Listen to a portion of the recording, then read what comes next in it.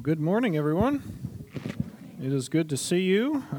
In case you have not seen me before or you have forgotten who I am, which my work has had me out of here for, I think, almost most of the Sundays the last 2 or 3 months, so I'm not offended. My name is Tom. I'm one of the elders here, and Matt is taking the one day off that we give him all year before we lock him back in prison for another year, so we thought it'd be nice to give him a little bit of a time off, so y'all be stuck with me and that. But I am very glad to be here and always excited to be a part of this church and see the growing that's going on.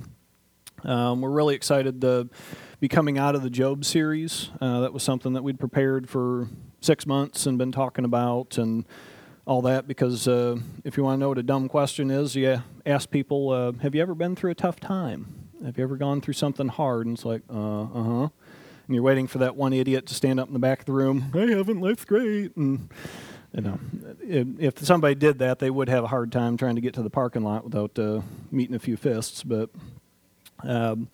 so coming out of that, and again, by divine providence, you come in with some ideas I've been thinking on for months, and here for this Sunday, we knew Matt was going to be out. And so just wanted to go through kind of following that and trying to put some boots onto what Matt had gone through there in Job, and just ask the question, what does trusting God look like in tough circumstances? So we're all going to have it. We're all going to face it. We're in a fallen world. And again, if you haven't gone through it, get ready. It's coming. And that. So what are tough circumstances that we face? I mean, it can be stuff that goes on with your health. We've all faced some things for ourselves, but a lot for others. I've had a friend that's had their 6-year-old daughter have to go through leukemia, and you watch them deal with that news and process through that. I've had a grandpa that's had cancer and died from that, and that's a terrible thing to go through. That's a racking time to have to go through. There's social things that we have to fight through. What if I came down and said, you know what, Matt really needs a second week off? You're on deck next week. Come on up. We'll give you the microphone, and you can get that, because, the two greatest fears in life are death and public speaking, and not in that order. So it's one of those things that, there's the social aspect to getting up and doing things, or relationships with friends. And then there's the physical, that what if I said that there's been a challenge thrown out to you from some guy to step in the UFC ring, and you go, okay, all right. And then I say, well, the guy is 9'9" and been trained since his youth. And, oh, by the way, this represents our war with USA and ISIS. And so rather than have these two armies fight it out, we're just going to have these two guys fight it out. And they've got this hairy, girly, brawny, guy in the ring ready to go do combat with you. And you're our choice. Go ahead and head on in there. And no, I wouldn't want to jump in there. I don't think anybody else would. But so as we face these tough circumstances, I wanted to go through, if you want to crack your Bibles open, it's going to be 1 Samuel 17 is where we're going to camp out. So about a third of the way into the Old Testament there. 1 Samuel 17. The whole chapter goes through the account of David and Goliath. I would love to read that for y'all and just go through that, but we're going to just have to take it in phases here to make sure we get it everything covered here in time. So this story has kind of had, I've got a 2-year-old now, and we've got all kinds of versions of Bible stories that we're reading her, and that's one of her favorites is David and Goliath, and so it's almost reached this mythological kind of theme to it. She walks through and it's like, David, bonk with Goliath, fall over, great God, yay, and so that's the extent of it to her and what she understands. And so as we go through, we have the same tendency to maybe make these things mythological and kind of detach ourselves from it. So our job today and what we're going to go through is going to kind of show the real circumstances that were going on here, and then we can apply these to our lives. Because as we're facing these tough things, again, thankfully I'm probably not going to be asked to go fight a guy in a UFC ring and have all this stuff, so I'm not going to face that specific circumstance, but I'm going to have some similar ones in my life. So As we get in, and again, you can kind of read through as we're going through here. I'll read a couple of these sections, but as we start in verse 1, kind of the scene that we're being presented here is we have two armies that know each other well, the Philistines and the Israelites. They've been fighting around for a couple centuries at this point. It goes back to the days of Samson in the Judges. Again, read Judges through the Kings, and that's like this whole historical kind of thing of Israel that gives you a good picture of where they've come from, where they're going. But there's all kinds of the skirmishes going on with Samson. Earlier in 1 Samuel, they just had, again, an encounter with Israel that... basically the ark was stolen by the Philistines, and God inflicted them with plagues and mice and tumors and all this. So they are well familiar with each other, and this has been going on for quite a while. So what you've got is the scene that we're walking in on is basically there's a valley and two mountainsides, and you got one army on each side, and we're kind of sizing each other up here and going, okay, and one of the principal things in warfare is you don't want to give up the high ground. You know, you're up there, there's such an advantage to being able to attack an enemy, especially in this day with no guns, that they have to climb uphill and try to fight you uphill, and you can just fend them off. So you don't want to give up that high ground. And so you got these two armies that are sizing each other up in a valley in between. And so we're looking at that, and then all of a sudden, while this is going on, there comes this bellowing offer from down. One guy steps down in the valley and starts shouting up at the Israel army. And we're going to see that in chapter 17, verses 8 through 10, and we'll read that part. He stood and shouted to the ranks of Israel, "Why have you come out to draw up for battle? Am I not a Philistine, and are you not servants of Saul? Choose a man for yourself, and let him come down to me. If he is able to fight with me and kill me, then we will be your servants. But if I prevail against him and kill him, then you shall be our servants and serve us." And the Philistine said, "I defy the ranks of Israel this day. Give me a man that we may fight together." So without seeing the scene, you may just be like, "Oh, come on, man. How big of a boy are you? All right, I think I got this." And then we find out in the chapter that Goliath is essentially, you break down what they used as measurements and that in the day, and essentially Goliath is 9'9". And you figure, I'm 6'2", and I'm taller than most of y'all. He is another 3'3". My hand can reach up 8 foot. So the palm of my hand is 8 foot, so you got another 1.5 feet above my palm is where Goliath's head is. Holy cow. And on top of that, what we have detailed here is basically he has 125 pounds worth of armor, and that's all that's told of us. You know, he's got other parts of armor that we don't know the weights of, so at minimum, he's got 125 pounds of armor, and he's got a spear with a 15-pound spearhead. And so basically, what's being said here is don't mess with me. I got you. So I wouldn't want to face with this guy. And there's a reason that, you know, when we see modern day fights and all that stuff that are controlled environments and that, there's a reason that things are divided up into weight class. Because as you go in, if I'm up against somebody that's, you know, I'm right about 200 pounds, if I'm up against a 150-pounder, I have a lot of advantage. If I go up against a 250-pounder, I'm probably going to get whooped. You know, it's just that kind of thing. And again, these fighters, especially today, they're all pretty close in terms of training. So an argument can be made, okay, I'm going to put Bruce Lee against, you know, some doofus on the street. Okay, yeah, Bruce Lee might get him even though he's got 100 pounds on him. But if fighters are equally trained, weight and size plays such a huge factor. I went to high school with a kid that, well, I shouldn't say kid, he's an oaf. But the guy, well, his nickname was Stump, if that tells you anything. The guy basically was just short of me, but round and stout, and he could bench press over 450 pounds, and so just an absolute bear. He would go and spar with his karate instructor after the class was over, And this guy was a multiple black belt and all that. And my buddy would just stand in the middle and let this guy take shots at him and wail at him until he get close enough and grab an arm and pull him in. And then the highly trained karate instructor's having to tap out. As soon as my buddy got his arms around him, it's like, nope, fight's over. And that. So those are some of the things that we have to face when looking at these things. That's why, and today you would say, okay, that's not even a fight. I don't want to pay money to go see this as entertainment, because he's just going to whoop him. And so that's kind of what's being set up here.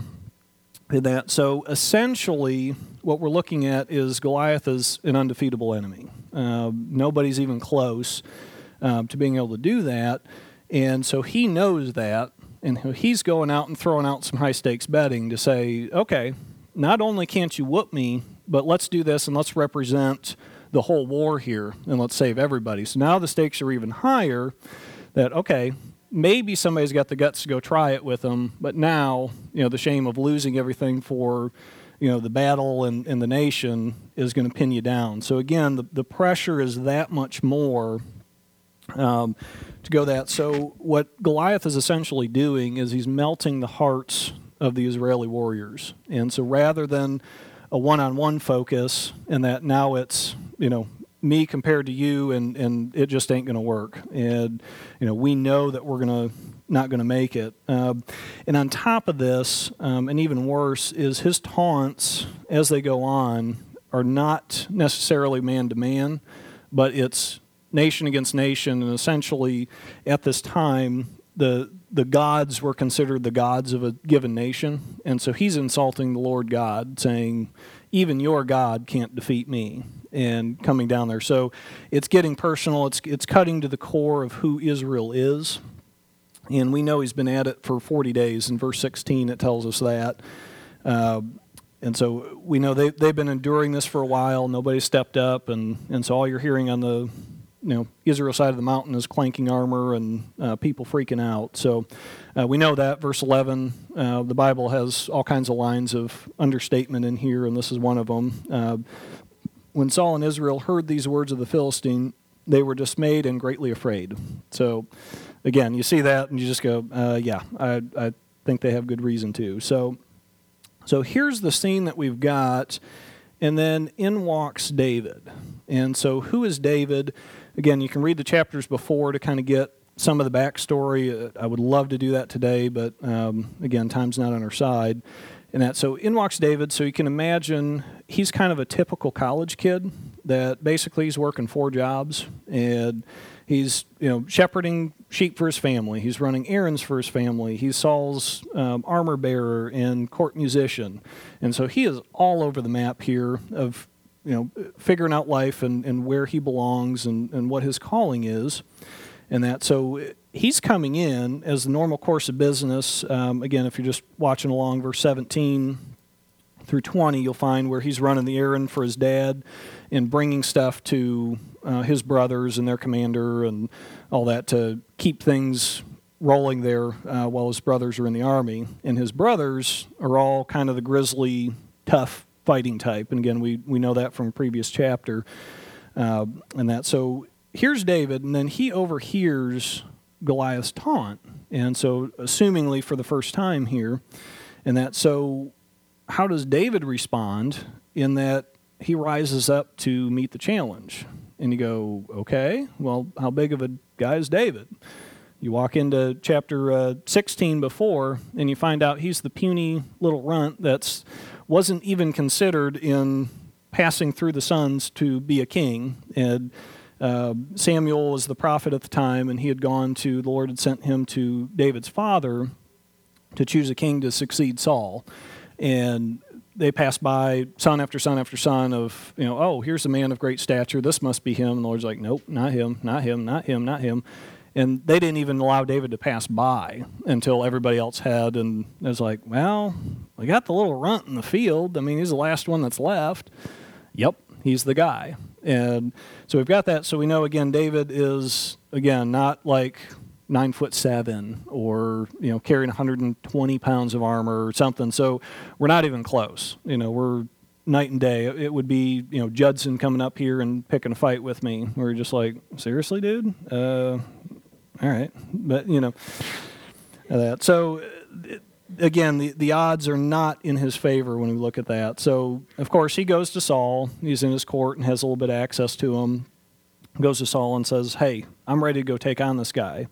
And Saul's gentle at this time and says, no, basically. And turns him down and says, no, we can't do this. And so David, again, pleads his case even more, that feeling called to do this, and that we're going to read this section here in verses 34 through 37. But David said to Saul, your servant used to keep sheep for his father, and when there came a lion or a bear, and he took a lamb from the flock, I went after him and struck him and delivered it out of his mouth. And if he arose against me, I caught him by his beard and struck him and killed him. Your servant has struck down both lions and bears, and this uncircumcised Philistine shall be like one of them, for he has defied the armies of the living God. And David said, the Lord who delivered me from the paw of the lion and the paw of the bear will deliver me from the hand of the Philistine. And Saul said to David, go, and the Lord be with you. And this is the Tom commentary of opinions here, but I'm kind of reading this as Saul basically saying, you know what, this guy's been at it 40 days. Something's going down here anyway. And so why not send this kid, trip the wire, and let this battle just get going and get the fight on? Something's going to happen here. So rather than have this constant tension, again, that's my opinion, throw it out the door. It could be wrong, but that's kind of how I'm reading it. The Lord be with you. Have fun, little guy. And that. So as we keep reading there in 38 through 40, so now that the decision's been made to go, then Saul clothes David with his armor. He puts a helmet of bronze on his head and clothes him with a coat of mail. And David strapped his sword over his armor. And he tried in vain to go, for he had not tested them, which basically means he has no experience with them, is what that root word is. Then David said to Saul, I cannot go with these, for I have not tested them. So David put them off. And he took in his staff in his hand and chose 5 smooth stones from the brook, and he put them in the shepherd's pouch. His sling was in his hand, and he approached the Philistines. So as we read this section, these 2 sections of Scripture, what I want to pull out of this and what's really important, again, where this breaks down the mythological kind of mindset that we have, like, ooh, the dream stone just got slung, and we get that. If you put yourself in David's boots, he doesn't know that. The only thing he knows is this big brute is insulting his God, and somebody's got to stand up for it. He could be grease in the valley within minutes here, and Goliath could take him out, and no questions asked. That could happen. And so as David, if you're in his boots at this time, that's what you're facing. You got the pressure of a nation behind you. You got your brothers that are mocking you in this section, like, who are you? Get out of here. You're just here to watch the battle and do this. So they're mocking him. They're not supporting him. And you've got this very real possibility. And so what I want to really take a look, and what jumped out at me here is verse 40. He says, he took staff in his hand and chose 5 smooth stones. Why would you pick 5 stones? Because you're expecting to miss. And that's pretty key there. Again, he has faith in God, but he's also using practical wisdom and his practical experience and knowledge to go, okay, I've got faith in God, but it doesn't mean it's going to happen in one shot. So I'm filling a pocket full. So again, you look at it and go, he's trusting God, but he's also using the resources and experience that he's had. And the same with the armor, that it's like, well, this is cute, but I'm going to get creamed out here. I can't see through the helmet. It's too heavy. I'm not limber enough. I can't, he's like, I'm just asking to die. That's not my experience. I want to get away from that. I want to do what I'm familiar with doing and that. So as we know, it only takes 1 stone, but I think that's the key thing as we kind of get to the end of the sermon here later, is just realizing that as David's approaching this, he doesn't know that. And he's approaching it as rational and reasonable as he can. And so as we go through this, we can just imagine being in that shoe. Why in the world would he ever think that he could pull this off? It's like any of us going out for an impossible task, or somebody like, what? Why would you do that? Why would you be so stupid as to assume that this would be the case? Well, at least with David, we've got some previous scripture here to give us a little bit of an insight in that. Again, in chapter 16, we won't read the part there, but essentially what we talked about before is Samuel has anointed him as king. And so there's a little bit of a dissonance there of going, okay, either Samuel was dead wrong and I'm going to be grease in the valley, or somehow God's going to deliver me from this. And so the king was essentially supposed to be this shepherd of Israel. And so this is what you've got, the whole picture of how he brought his experience up of, hey, when the lion came and the bear came, I took him out because I'm the shepherd of this flock. They count on me to take care of these giant problems. And so essentially that was what the king should do, is there's a shepherd of Israel. When there's those kind of opportunities, the king needs to step up and say, okay, you are my sheep. I'm going to handle this in the power of God and in the light of his calling. So we do know that that is at play, and that could be something in the back of David's mind that is going on. There's a little bit of a feeling of invincibility that, okay, God's called me to this role, and this is in my way, so I'm going to charge through it, and he's got to figure it out.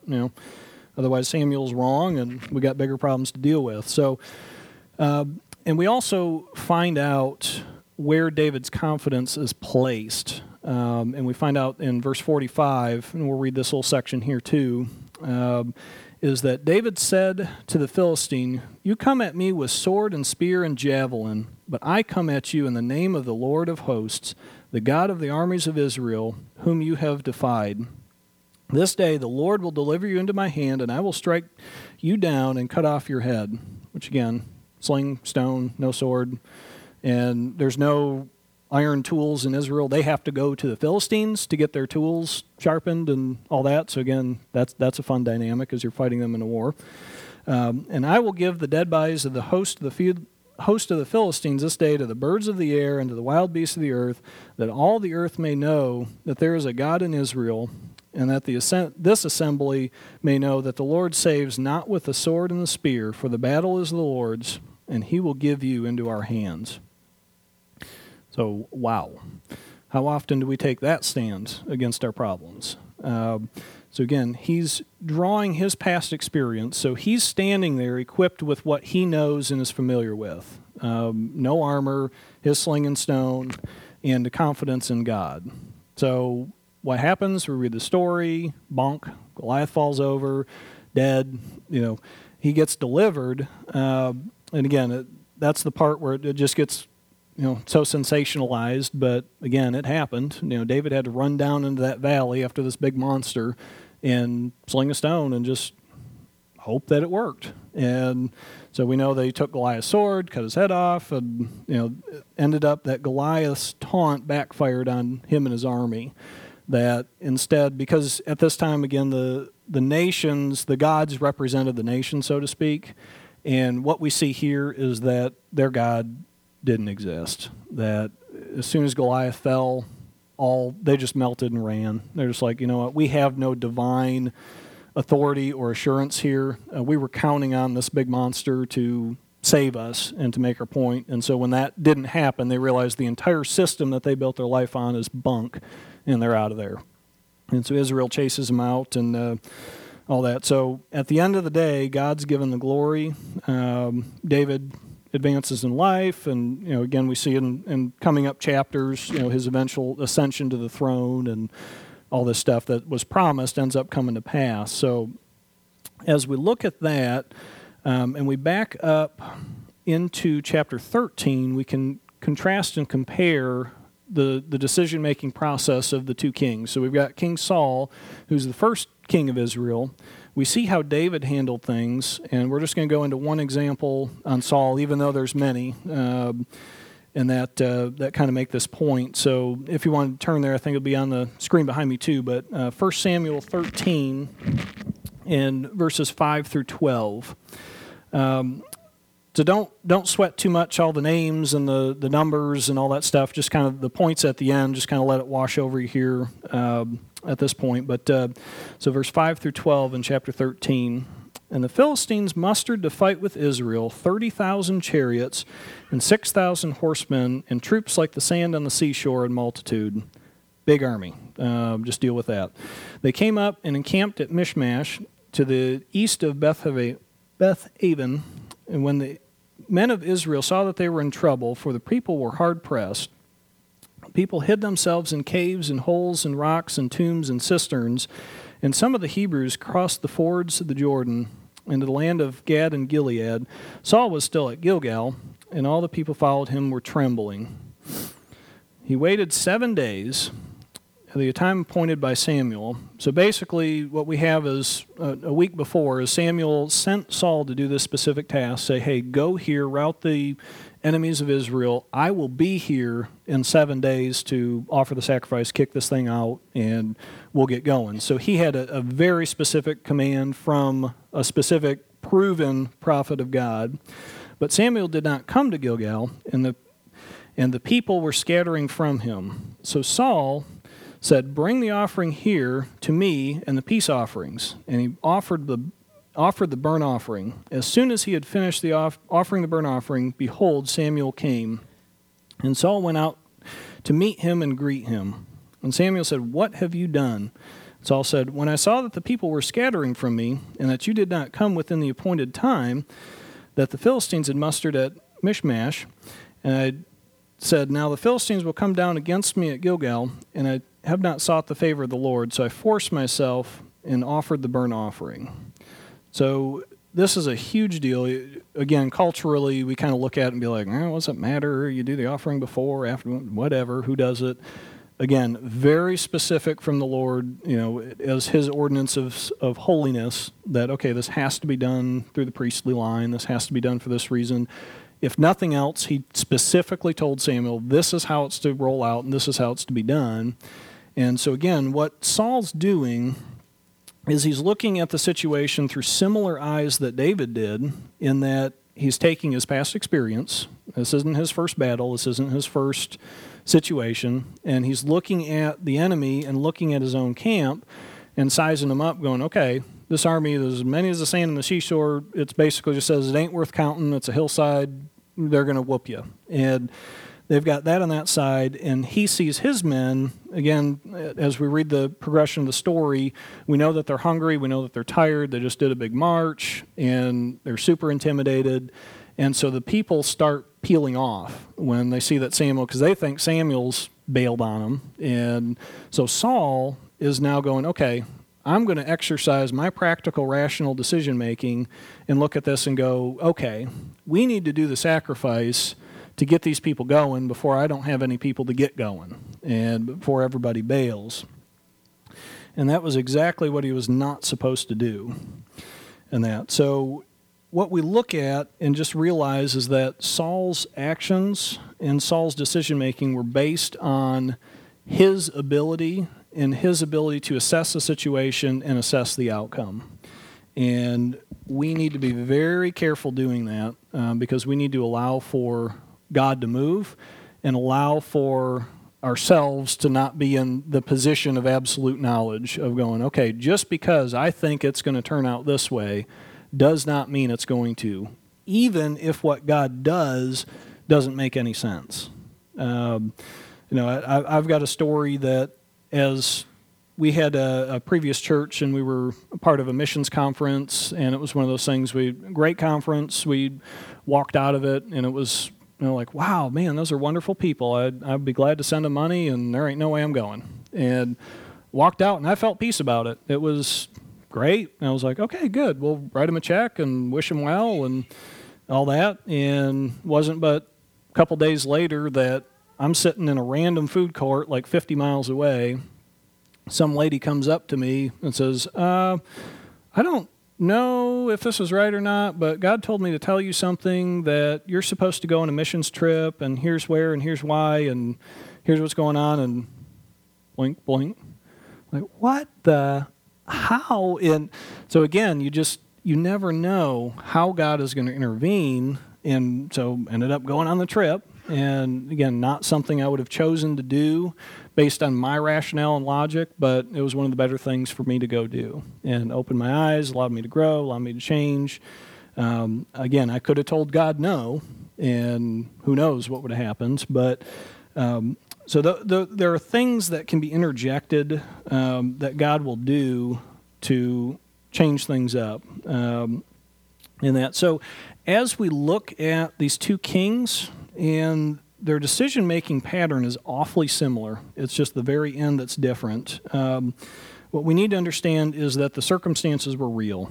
This is not mythological. This is not a made-up situation or a story or a parable or something where it's just like, oh, yeah, that situation will never happen.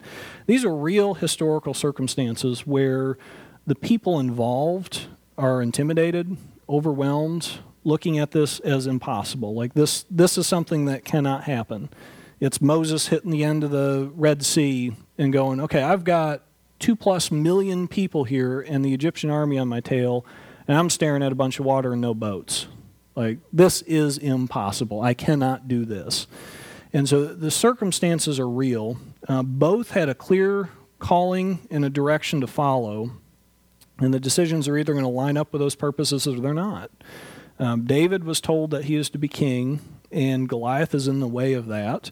He's insulting the nations of the army, the nation of Israel, which is the army of God. So there's a clear objective that David has to accomplish.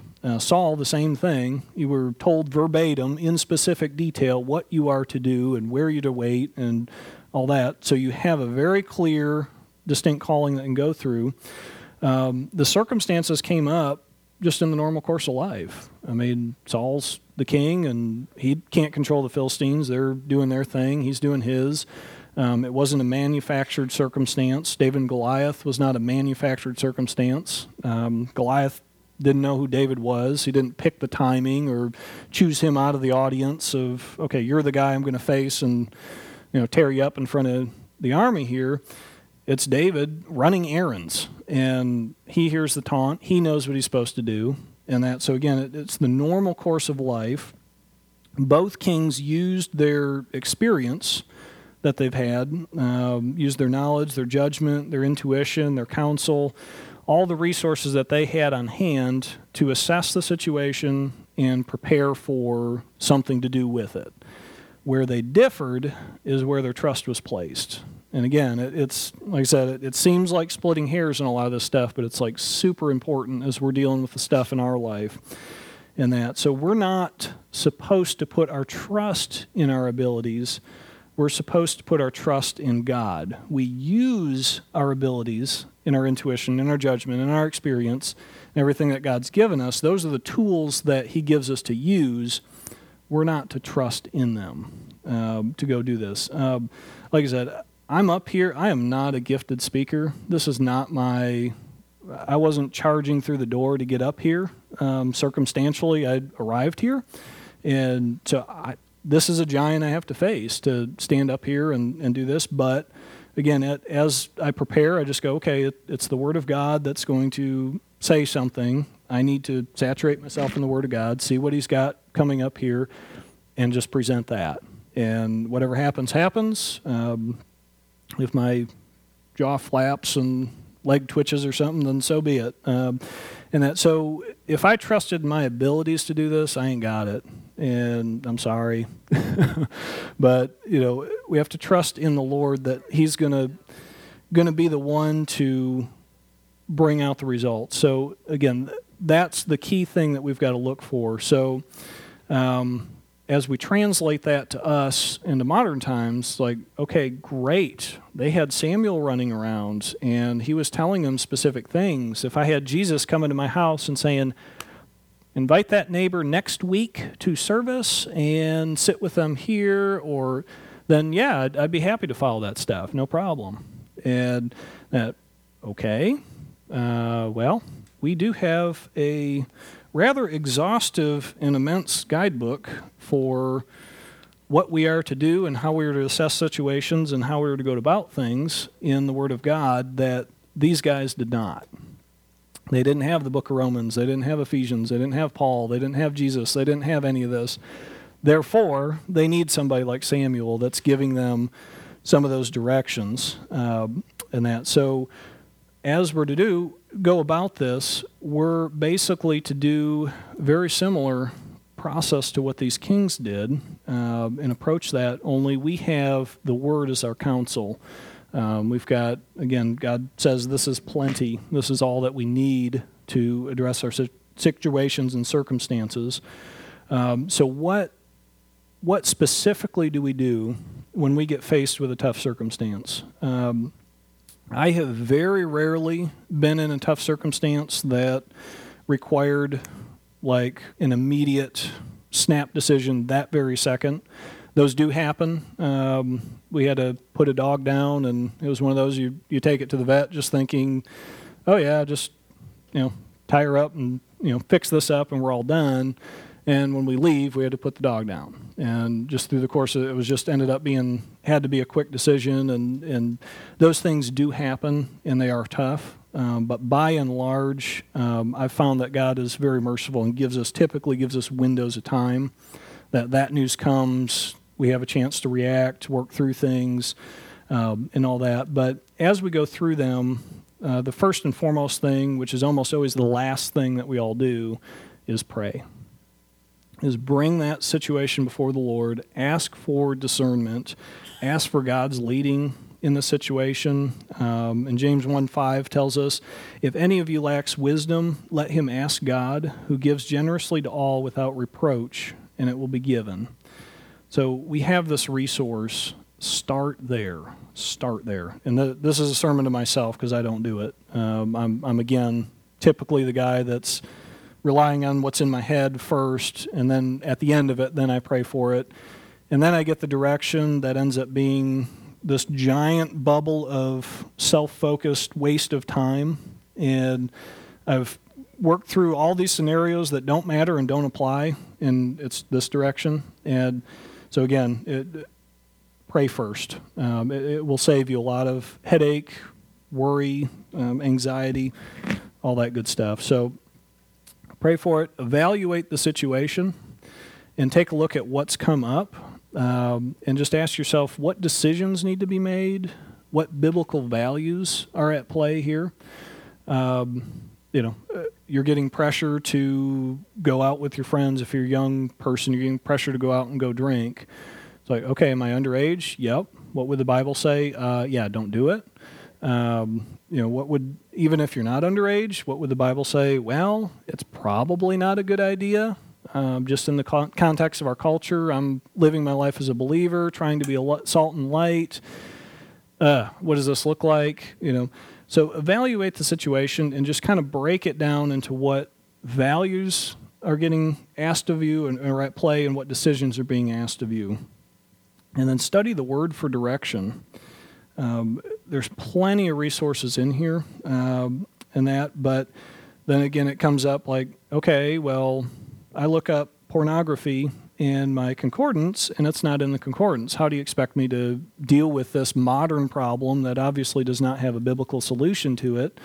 Like, okay, well, great. What does the Bible address about this? What issues are at hand? Well, essentially the Bible says, obviously lust is at hand. Christ equates that with adultery, so that's at hand. So you have your participation in these materials are involving you in two very explicit sins that the Bible lists out in that. So just because it does not say the word pornography, does not mean that there aren't principles that apply to this.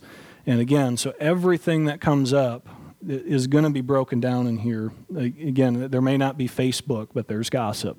There may not be some of these things, specifically listed that we have modern technologies for, but you break it down, the principles are. And we can start figuring those things out. In the case of pornography, our commands are to flee from it and expose it to the light and truth, and which means find accountability, get in somebody that can get in your life and help you deal with these issues and break out of it.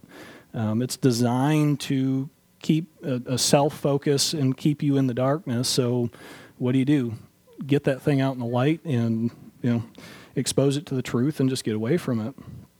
And that. So as we continue, what else do we do here is we seek counsel and seek the people, I say qualified friends, seek the people that have your best interest, which is what is going to glorify God most in your life. So seek out the people that are going to give you real counsel. And again, not telling you what you want to hear, not telling you just nonsense, but seek people that are going to tell you, even if it's hard, because some counsel we hear is hard to hear, and we don't want to hear it like, yeah, you are lying here, or you are a gossip. Well, guess what? That challenge allows you to confront things in your life, and we need those. So don't run away from those, but go to those people, again, that do that in a loving manner. It doesn't have to be a accusatory, heavy-handed thing. We don't want that. But and obviously, in these examples show us we can pull from our experience and the lessons that you've learned in life.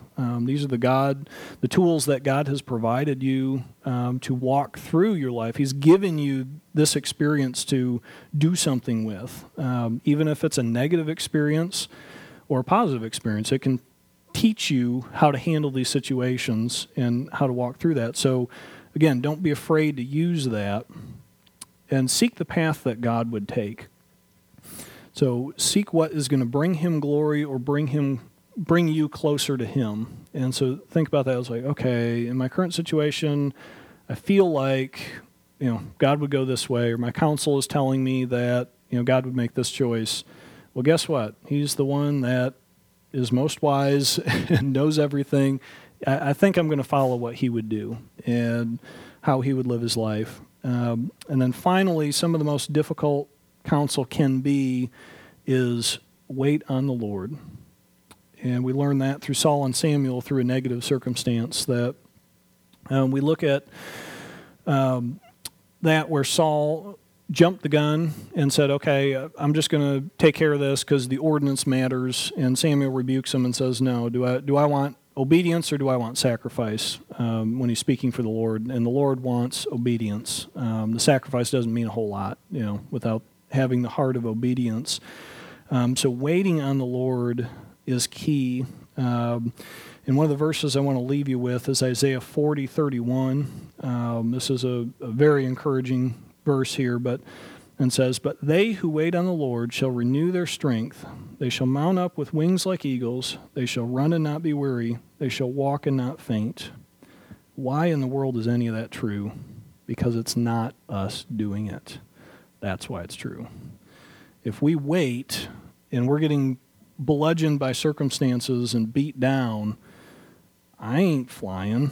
I'm not running and not growing weary. I'm not walking and not getting tired. It's because God is providing the strength to do that and to face that circumstance and to walk through it properly. So it's important that we wait on the Lord because, like in Saul's example, you look back even further in history is Gideon. He came at an army with 10,000 and God said, it's too much. I'm going to start cutting your army back because, might have been a fair fight. He cuts it down to 300 people, and they go rout an entire army with 300 people. And who gets the glory out of that? God gets the glory. Not the armies, not the men, not anything. So that's a job well done. That is what we're looking to do with our life. So tough circumstances are a reality. They are going to happen.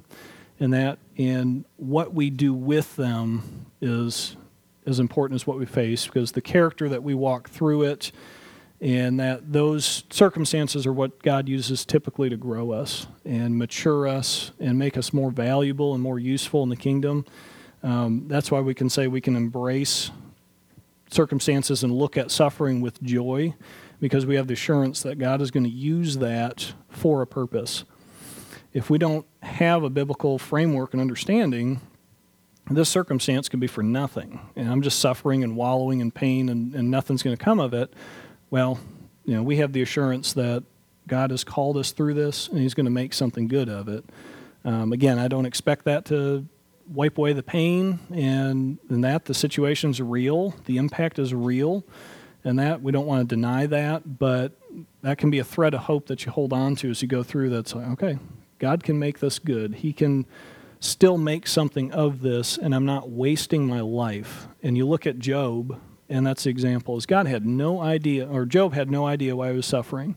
He just knew he was, and at the end of it, God walked him through it and made him the finest example of perseverance that we have in the Bible. And that, so trust in the Lord as we approach these circumstances. Like I said, we just wanted to go through this material as a footnote to the Job series. I know that's pretty heavy, and you can be left with a lot of times like, okay, I guarantee you that Satan and God aren't making bets over my life. And so let's break this down to real stuff. And so I hope we've been able to do that today here. So let's pray, and we'll close out here. Dear Lord, we just thank you so much for your calling on our lives. God, we thank you for giving us your word and all these wonderful stories that we can pull from. God, you pull no punches in your word, that you don't give us fluff. You don't give us just lightweight stuff in here. You give us the meat of Scripture. You give us real life. As we read through these stories, we read through even the genealogy of Christ and his ancestors. Almost every one of them are messed up. And you give it to us real. And God, I think that's because life is real, and you expect us to live it in a normal, sensible fashion. God, you ordered the universe in such a way that, we call this normal life, is how it's all fallen out here. And that's how you expect us to live until we make it to eternity or until you come back. And God, I just thank you for sending Christ to live as one of us. So we have a God that is not unfamiliar with our circumstances and what we go through, but we can take joy that when we pray these things up, that you have dealt with most of these in a personal fashion. God, that you care enough to send him, that you cared enough to let him die for our sins, that we may be restored. And we just thank you for the grace that you've offered us. God, may you give us the strength to face the circumstances that we need. Give us the vision to see the biblical end to that. God, that you would lead our hearts and guide our steps, that we may serve you, that we may grow in you, and that as a body of believers, we may shine the light of your truth to this community. May that be evident from the pulpit, and may that be evident in the lives of the individual members, that people know something's different here, and people know and they see it, and they see that it's you and not anything that we're doing. And we thank you. In the name of Christ we pray. Amen.